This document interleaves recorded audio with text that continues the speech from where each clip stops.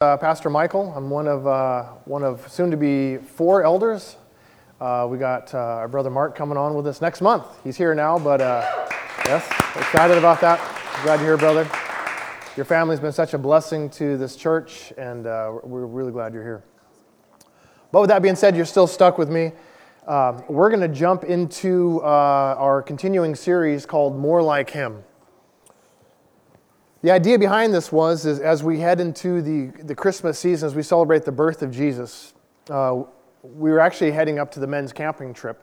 We were tossing around ideas on what the next series would be, and the Lord kind of led us in this direction, looking at the fruit of the Spirit, which is found in Galatians chapter 5, and the life of Jesus. So Jesus is our role model and should be the person that we mimic ourselves after, right? Would you agree with that?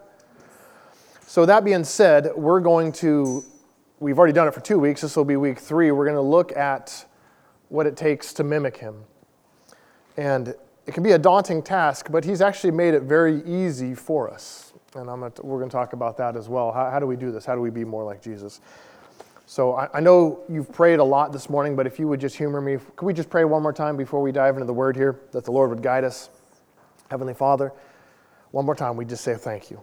We pause right now to acknowledge that this is of you. As my brother Daniel prayed this morning, that he wouldn't get the glory, or his associate. Father, but we pray right now that no man would ever get the glory in your presence. And you said where 2 or 3 are gathered, you are there. So right now, Lord, would you receive all the glory and all honor? Would you take this message that you help me prepare, Lord God, and would you help speak this to hearts and minds right now, that you would open up deaf ears, that you would open up the blind eye, that your word truly is a light unto our path.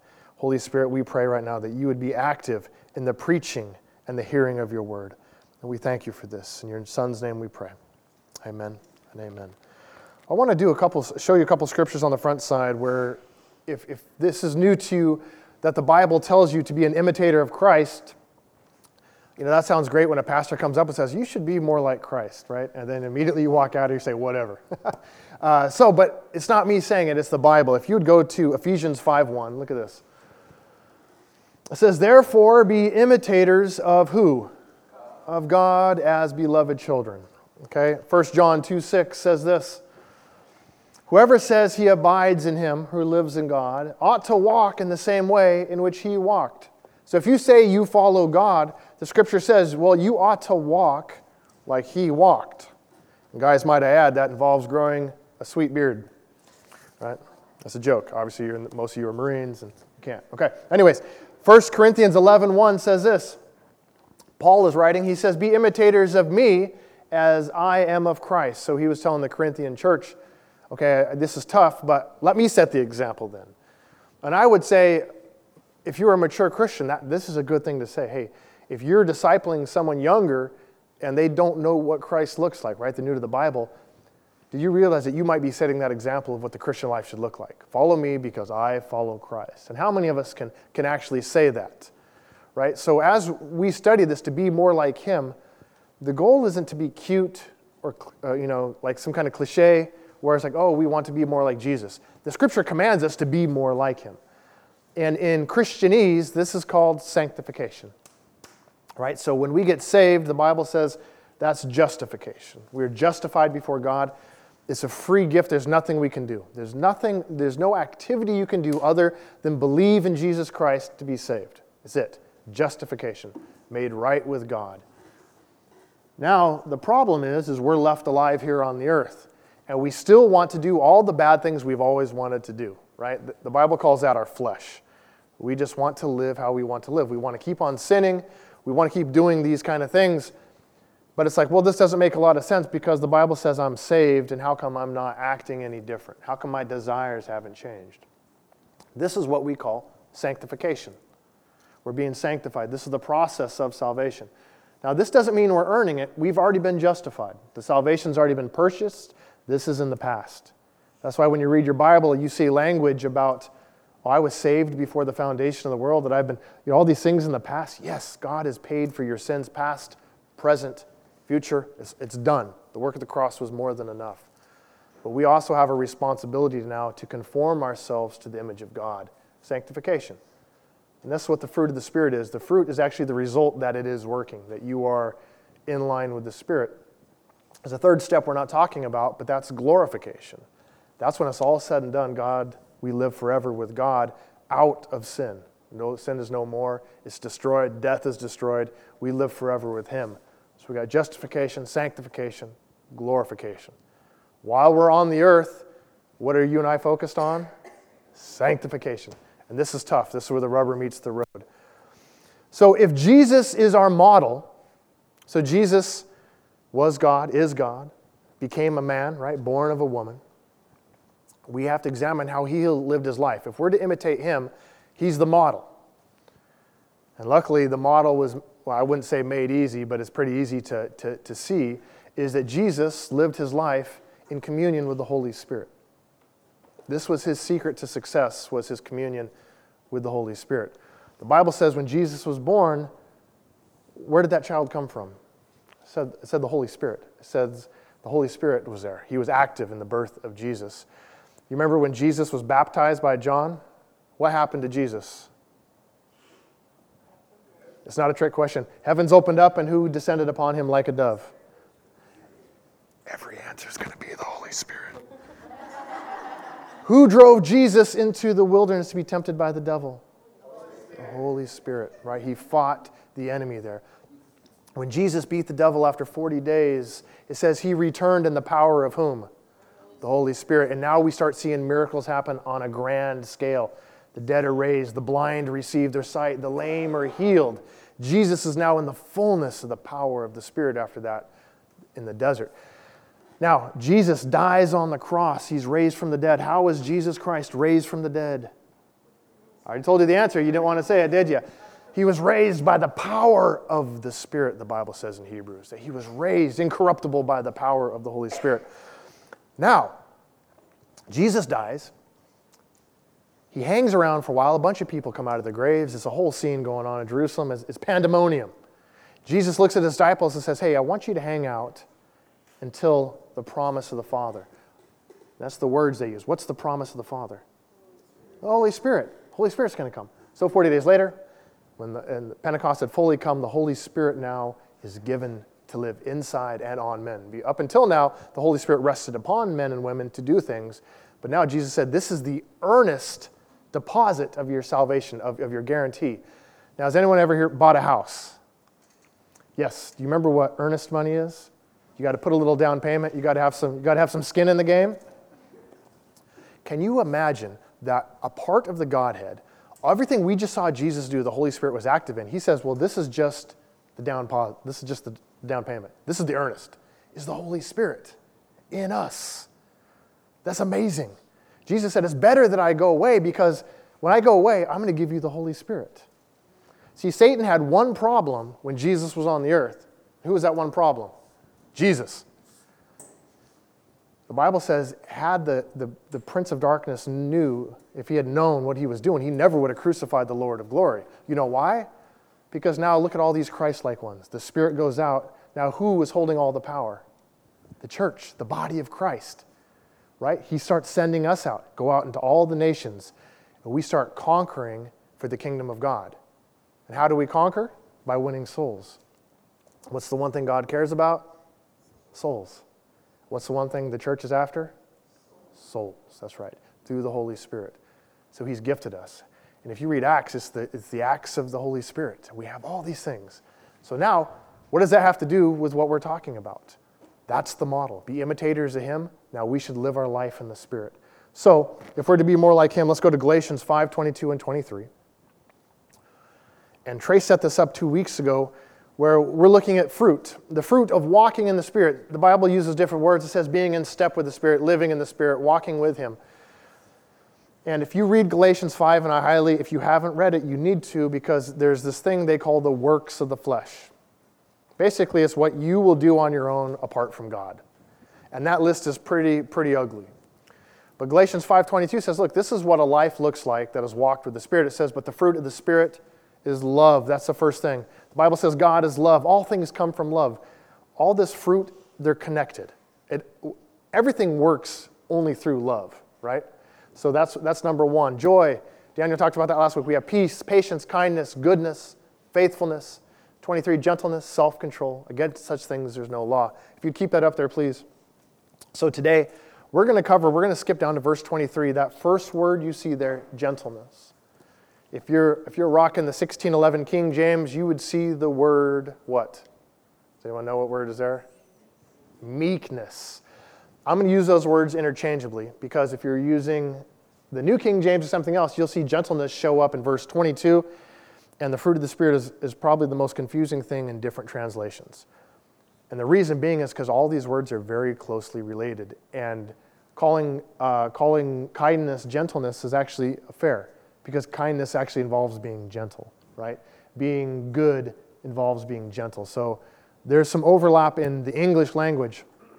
But for our sake today, we're talking about verse 23, that first one, gentleness or meekness, okay?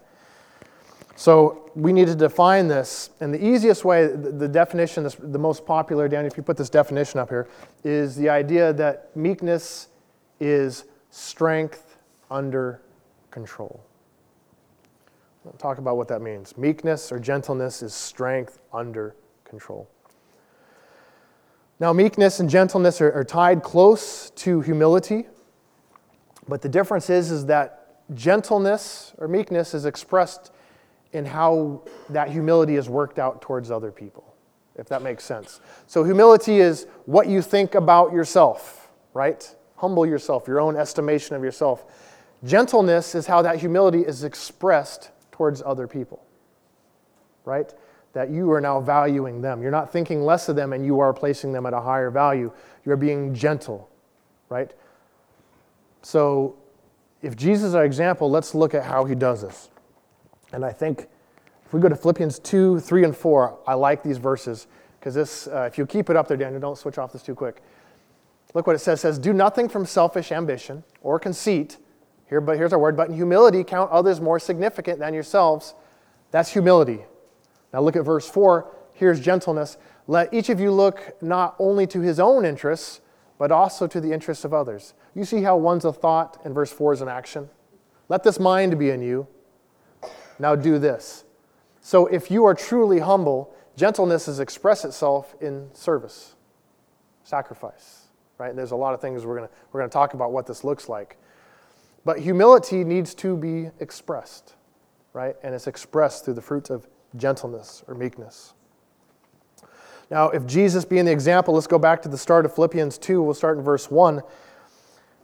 Jesus is the role model. So how did Jesus model this trait? I would say the first thing is his willingness to go to the cross, right? So how did he express this? So let's read the story from Philippians. It says, so if there is any encouragement in Christ, any comfort from love, any participation in the Spirit, any affection and sympathy, and complete my joy by being the same, of having the same mind, having the same love, being in full accord and of one mind, doing nothing from selfish ambition or conceit, but in humility count others more significant than yourselves. Let each of you look not only to his own interests, but also to the interests of others. Have this mind among yourselves, now pay attention to this, which is yours in Christ Jesus, who though he was in the form of God, did not count equality with God as a thing to be grasped, but emptied himself of God, his Godhead by taking the form of a servant, being born in the likeness of men. And being found in human form, he humbled himself by becoming obedient to the point of death, even death on a cross. Therefore God has highly exalted him and bestowed on him the name that is above every name, so that at the name of Jesus every knee should bow in heaven and on earth and under the earth. Verse 11 says, and in every tongue confess that Jesus Christ is Lord, to the glory of God the Father. So a lot of verses there to say that here's what Jesus did. He humbled himself to be made like us and to die like a man. Jesus is from eternity past to eternity future. He has no beginning. He has no end. He was in the beginning with God. And he said, you know what, I'm going to step away from this and go down there and fix this mess. There's only one way to do it, and he had to do it. So it's like, well, that's humility, but how is that expressed in gentleness? There's a few things you have to know about Jesus if you didn't know this. Go to Matthew 28:18. And Jesus came and said to them, all authority in heaven and on earth has been given to me. So think about this. Jesus is dying on the cross. They're pulling out his beard. They're mocking him. This guy has been harassed for 3.5 years non-stop. Son of Man has nowhere to lay his head, right? Jesus is living the Spartan life, if you will, for the kingdom of God. And yet, this man has all authority has been given to him. Look at Matthew 26:53. Jesus says, they're getting ready to crucify him. He says, do you not know that I can appeal to my Father, and he will at once send me more than 12 legion of angels? Daniel, give me my next slide. Let's do some calculations here. Does anyone know how big a Roman legion was? Between 5,000 and 6,000. Most people say it has 5,300 soldiers, right? So let's do a math test. Daniel, hit me. So Jesus could call down more than 12 legions. What's the answer to this? A lot. Yes, give it, yeah. So Jesus says, hey, do you not know that I could pull down over 60,000 angels right now? And I don't know if you've ever read the Old Testament. When an angel shows up with a sword, that's a bad day for everybody except the angel. Right? The Bible says when God wraps up this thing, the final bad in Armageddon, all these things happen, it says that the blood will rise up to the horse's bridle. Nothing's left alive. It took 2 angels to wipe out Sodom and Gomorrah, right? A couple dudes showed up, not a lot of people walked out. So Jesus said, do you not know that I could call down over 63,000 angels at the drop of a hat? So what does this have to do with our message? See the humility. Jesus took the form. He had all power. Go and give me the next slide. Jesus is gentle and yet all powerful. Meekness and gentleness is not a lack of power. It doesn't mean that you're a doormat that you roll over and play dead, right? It has nothing to do with your value, your ability. It has nothing to do with that. You can be all powerful, you can be smart, you can be gifted, you can do all these things and still be gentle, still be humble, and still treat other people with that great value like Jesus did, right? That is awesome. If I was Jesus, right before I got crucified, I would have called down the angels and it would have been a bloodbath and you all wouldn't have been saved. Because that's pride right there. It's like, let me just show these guys who I am. Could you imagine being able to do that? The mocking. Have you ever been mocked or anything like that where you just want to show them? Have you ever wanted to be right so bad you'd pay any price? Oh, if I could just show this person. And Jesus had that under control. That's the life you and I are now called to. Strength under control. We're not going to talk about this, but another thing that, just for time's sake, if you think about Jesus of gentleness, when he rode into Jerusalem, right, for Passover, and they laid down the palm leaves and they were crying out, Hosanna, Hosanna. Did Jesus ride in on a war horse with armor? No. What did Jesus ride on? A donkey, lowly. Right? As prophesied, here's my servant riding on a donkey, lowly. Look at that humility of him riding in Jerusalem, not as a conquering king, but who? A servant on a donkey. Right? When Jesus had the power to punish people, right? When the woman that was caught in adultery came to him, what did Jesus say to her? Now go and sin no more. Jesus had every right to drop the hammer on that, right? But what did he say? No, go and sin no more. Jesus' heart for the people is expressed in his gentleness. Just because you have the power to judge, to crush, to be right, that's not of God, and that's not the model that Christ has given you. He says, be gentle, right? Just because you can doesn't mean you should. It probably means you shouldn't. I found this online. I'm going to read you a paragraph, and I love the way this explains gentleness. It says, think about a horse. These animals weigh an average of 1,000 pounds and have the potential to seriously injure or even kill a human being. Yet we can walk up to the vast majority of horses, pet them, ride them, and deem them as gentle. Is this a reflection of their power and strength? No, it's an indication of their nature. What they are like after being trained. Gentleness for a horse is a choice to allow its power and strength to be controlled. A gentle person is not a weak person, but rather someone who is strong, secure, and mature. They use their strength to face real giants and challenges in their lives, but choose not to run roughshod over others. And I just love that imagery right there, that just because a horse doesn't donkey kick you right in the throat, doesn't mean it can't, doesn't mean it's not powerful, right? We treat that animal with respect because it will hurt us.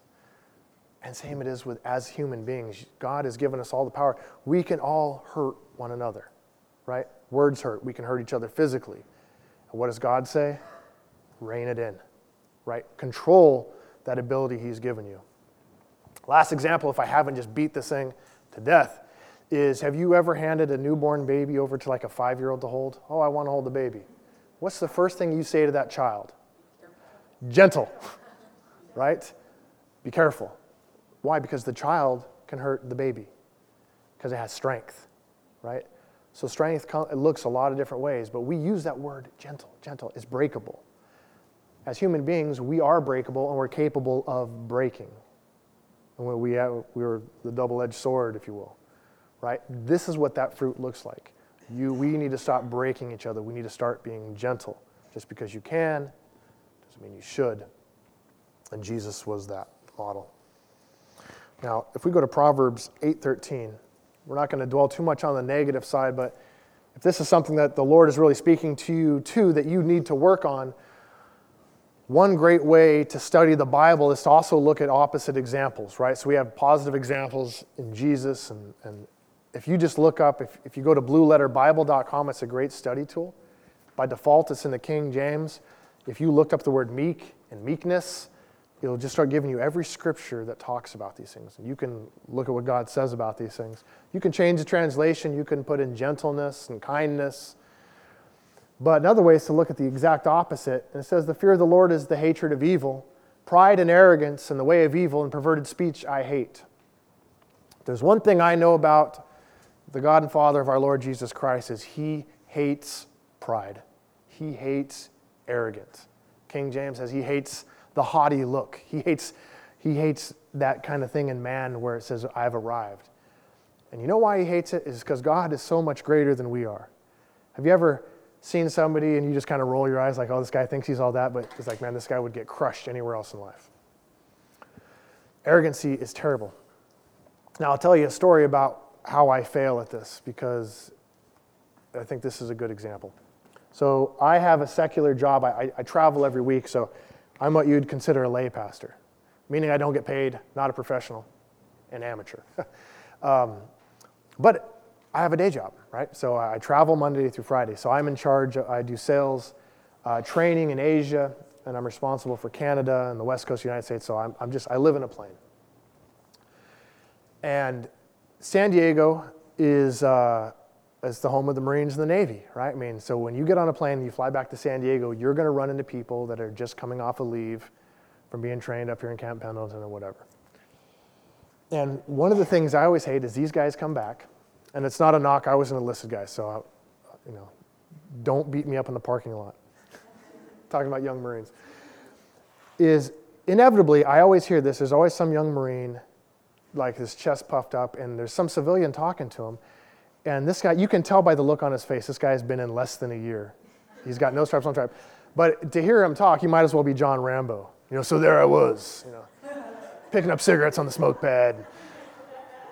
And it drives me nuts because all these guys that have come out of boot camp, they're just like, they might as well be the Secretary of Defense. They're weighing in on world politics, election in countries I've never heard of, and they're sitting, and I'm just like, oh, are you kidding me? I look like Robert Downey Jr., when he rolls his eyes. Have you seen that meme? It's like, I'm sitting there, and they're like, well, what's the point of this? I hear this every week. I fly to San Diego every single week. If you ever want to find Michael Young, just go to the airport. I'm there rolling my eyes at young Marines and sailors. Well, this last week, this happened again, and there's this young guy sitting back there, and he's talking to these girls, and same thing, I was just getting annoyed. I'm like, this guy really just thinks he's the man. I'm looking back at him, and the guy's like 18, 19. It's like, man, what a war stud. And I'm getting angry at this guy, and it's arrogant. I'm telling you, it's not justified. I'm getting worked up. I'm like, this guy's full of garbage. I won't say the word. I'm thinking, like, this is nonsense, what this guy's spouting to these two young girls he's talking to. There's always an objective here. Marines, it's always women. If you're Navy, I don't know what those guys are doing, but And so I'm judging this guy in my head. And I'm thinking, it's like, man, what a meathead. Good luck, buddy. Like, whatever. And it's not nice what's going on. Now, I'm a pastor. I'm not a rookie pastor. I've also done this full time. I've done this for a long time. And I'm getting in the car, and I really feel the Holy Spirit start to talk to me. It's like, I was like, wait a minute. I wasn't an enlisted guy. I was in the Air Force. I was like, wait a minute. I was also that stupid. And I remember wearing my flight suit home. I got a flight suit. And I remember just being so cool. Like, we weren't supposed to wear the flight suits on the plane, but I was like, I'm going to put this thing on. So we stopped. And I remember changing in the bathroom, putting my flight suit on. So when I landed in my hometown, everyone's like, oh, what's up? And I look back at the things I did. I was like, man, that's stupid. I would be so embarrassed to be me at that point. And the Holy Spirit just showed me, it's like, man, you were no better at that age. Matter of fact, I was probably worse because Air Force guys are insufferable. And I really just started to be humbled by God, realizing who I am. And how dare I judge this young kid that I'm over 20 years older than. I've had the life experiences to see the error of my ways. And I just remember being excited getting to wear that uniform home. I remember the pride that came with that. Thinking it was cool to carry the sea bag through the airport. And now this jaded guy, over 20 years later, rolls his eyes when I see this sea bag. I'm like, oh my gosh, get over it, buddy. Get a duffel bag, And I kind of view that like, just the Holy Spirit ministered to me like, what's your problem? What's wrong with that guy? What's he doing? And it's that arrogancy of me and the pride of me thinking I'm better than this other human being. It's a funny story, but it's shameful on my side. I'm a grown man. Get over it, right? How often do we hold those attitudes towards others? We just think we're better. We may not express it or say it, but let's be honest. Are there people that you think you're better than, right? There's the joke Jim Gaffigan says, oh, you eat at McDonald's? I didn't know I was better than you, right? It's like we judge people for all sorts of random things. So think about that. Think about your thoughts. Think about these actions, because God hates the arrogant. He hates pride. And if you study pride, look that up in the Blue Letter Bible. The Bible says it doesn't go well for you. God actively works against the proud. He raises up the humble, and God works against the proud. He will do the humbling for you. And if you don't want God to actively humble you. Okay. How we're going to end this is I thought it'd be good to talk about how do we cultivate this fruit. So obviously this is love, this is joy, everything we've talked about. But there's a couple areas you could focus on if we're lacking the humility, the gentleness, this fruit that we need. 1 Timothy 6:11 says this. But as for you, O man of God, and might I add, O woman of God, flee these things, but pursue righteousness, godliness, faith, love, steadfastness, and gentleness. So the first thing you need to do is you need to pursue this. There are certain things in the Christian's life, the fruit is automatic. It happens when you're walking with the Spirit, but he also tells us we need to pursue these things. You need to desire it. The Bible, when it talks about spiritual gifts, it says, earnestly desire the best gifts. God wants you to want these things. I want you to want me, right? I want you to want this. You have to want to be gentle. This is how you pursue this. This should be part of your prayer life. Lord, help me to be gentle. Help me to control these things that are in me. Pursue it. Number 2, it's found in Titus 3:2. Speak evil of no one, avoid quarreling, to be gentle and to show perfect courtesy towards all people. Number 2, this fruit is not only expressed in church, it's expressed everywhere, to all people. To people you like, to people you loathe, to people older than you, than people younger than you, parents to kids, kids to parents. This is a universal way of living. And a lot of times, I'll tell you, when preaching, there's a quote that says that preaching the word makes a hypocrite of us all. Because eventually we have to preach something that we're not practicing. Now, that list shouldn't be very long, hopefully, as an elder. But this fruit, I need to develop. I was telling Trace and Daniel and Mark yesterday, I was like, man, this is how the Lord works. I get this fruit, and this is the one that I need to work on, being gentle. Scripture gives us all sorts of good things. It says a kind answer turns away wrath. A soft answer turns away wrath. How do we talk to people? How do we express it? How do we communicate? How do you talk to your kids? Right? The Bible says don't provoke your kids to anger. You look at some people, man, and they are not gentle with their kids. But how did Jesus treat the kids? said, let him come to me. Let him come to me. He loves the kids. And I mentioned the home life. How do you talk to your spouse? How do you talk to your wife? How do you talk to your husband? How do you talk to your brothers or sisters if you're a teenager? Is we feel like the home, we can act however we want. And that's unfortunate. Because there's a thing we have called societal norms, right, where there's a normal way to function in society. Meaning that if I came up here to preach without my shirt on, why it would be a spectacle to behold that I violated a social norm, like, right? Where's my wife? She's yeah. No, right? There's a norm there that says like this, you would walk out of here, right? Because this is not normal. This is not right. Now, we treat all the fruit of the Spirit like this is how I behave in public. But when I get to my house, I can act however I want. Well, this is my house. I can do what I want. This is my spouse. It's my husband. These are my kids. Right? No. It should look the same. It's exactly the same. Actually, if you read the Old Testament, there's something scary. There's a lot of scary things in the Old Testament. But one of the scariest things is God's getting ready to judge Israel. And he said, you know why I'm going to judge you? Because I've heard you whispering in your tents. It wasn't what they were saying in the public discourse. God's like, I've heard what you've been talking about at your house. And it was like, whoop, uh-oh. You mean there's not a magic God shield over my house where he can't see in there? No, of course. I would actually argue that God cares more about what's happening in your house than other places. Because the family unit, what happens at the house, spreads to all other areas of your life. Right? So the advice would be when we say perfect courtesy to all people, here's what I would recommend as your pastor. Number one, start with your closest circle. Evaluate those relationships. Am I being gentle with those I love? And gentle isn't just being a doormat. It's power under control. Be slow to speak, slow to anger, quick to hear.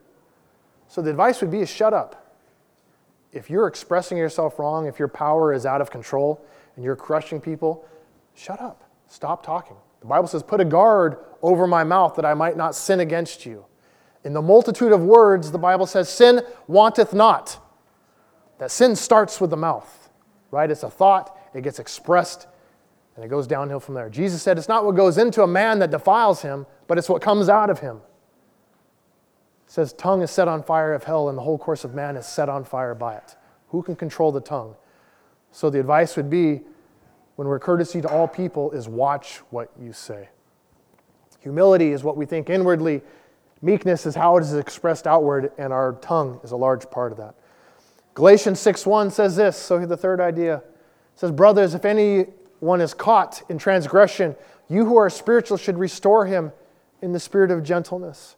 Keep watch on yourself, lest you too be tempted. Even when you're right and you're correcting somebody who's sinning, somebody that needs to be spoken to, it says do it in the spirit of meekness or gentleness. Even when you know that you're right, never gives you permission to go crush somebody else. Think about, have you ever seen those people? I'm not on Facebook, but I've, good Lord, I've seen the post.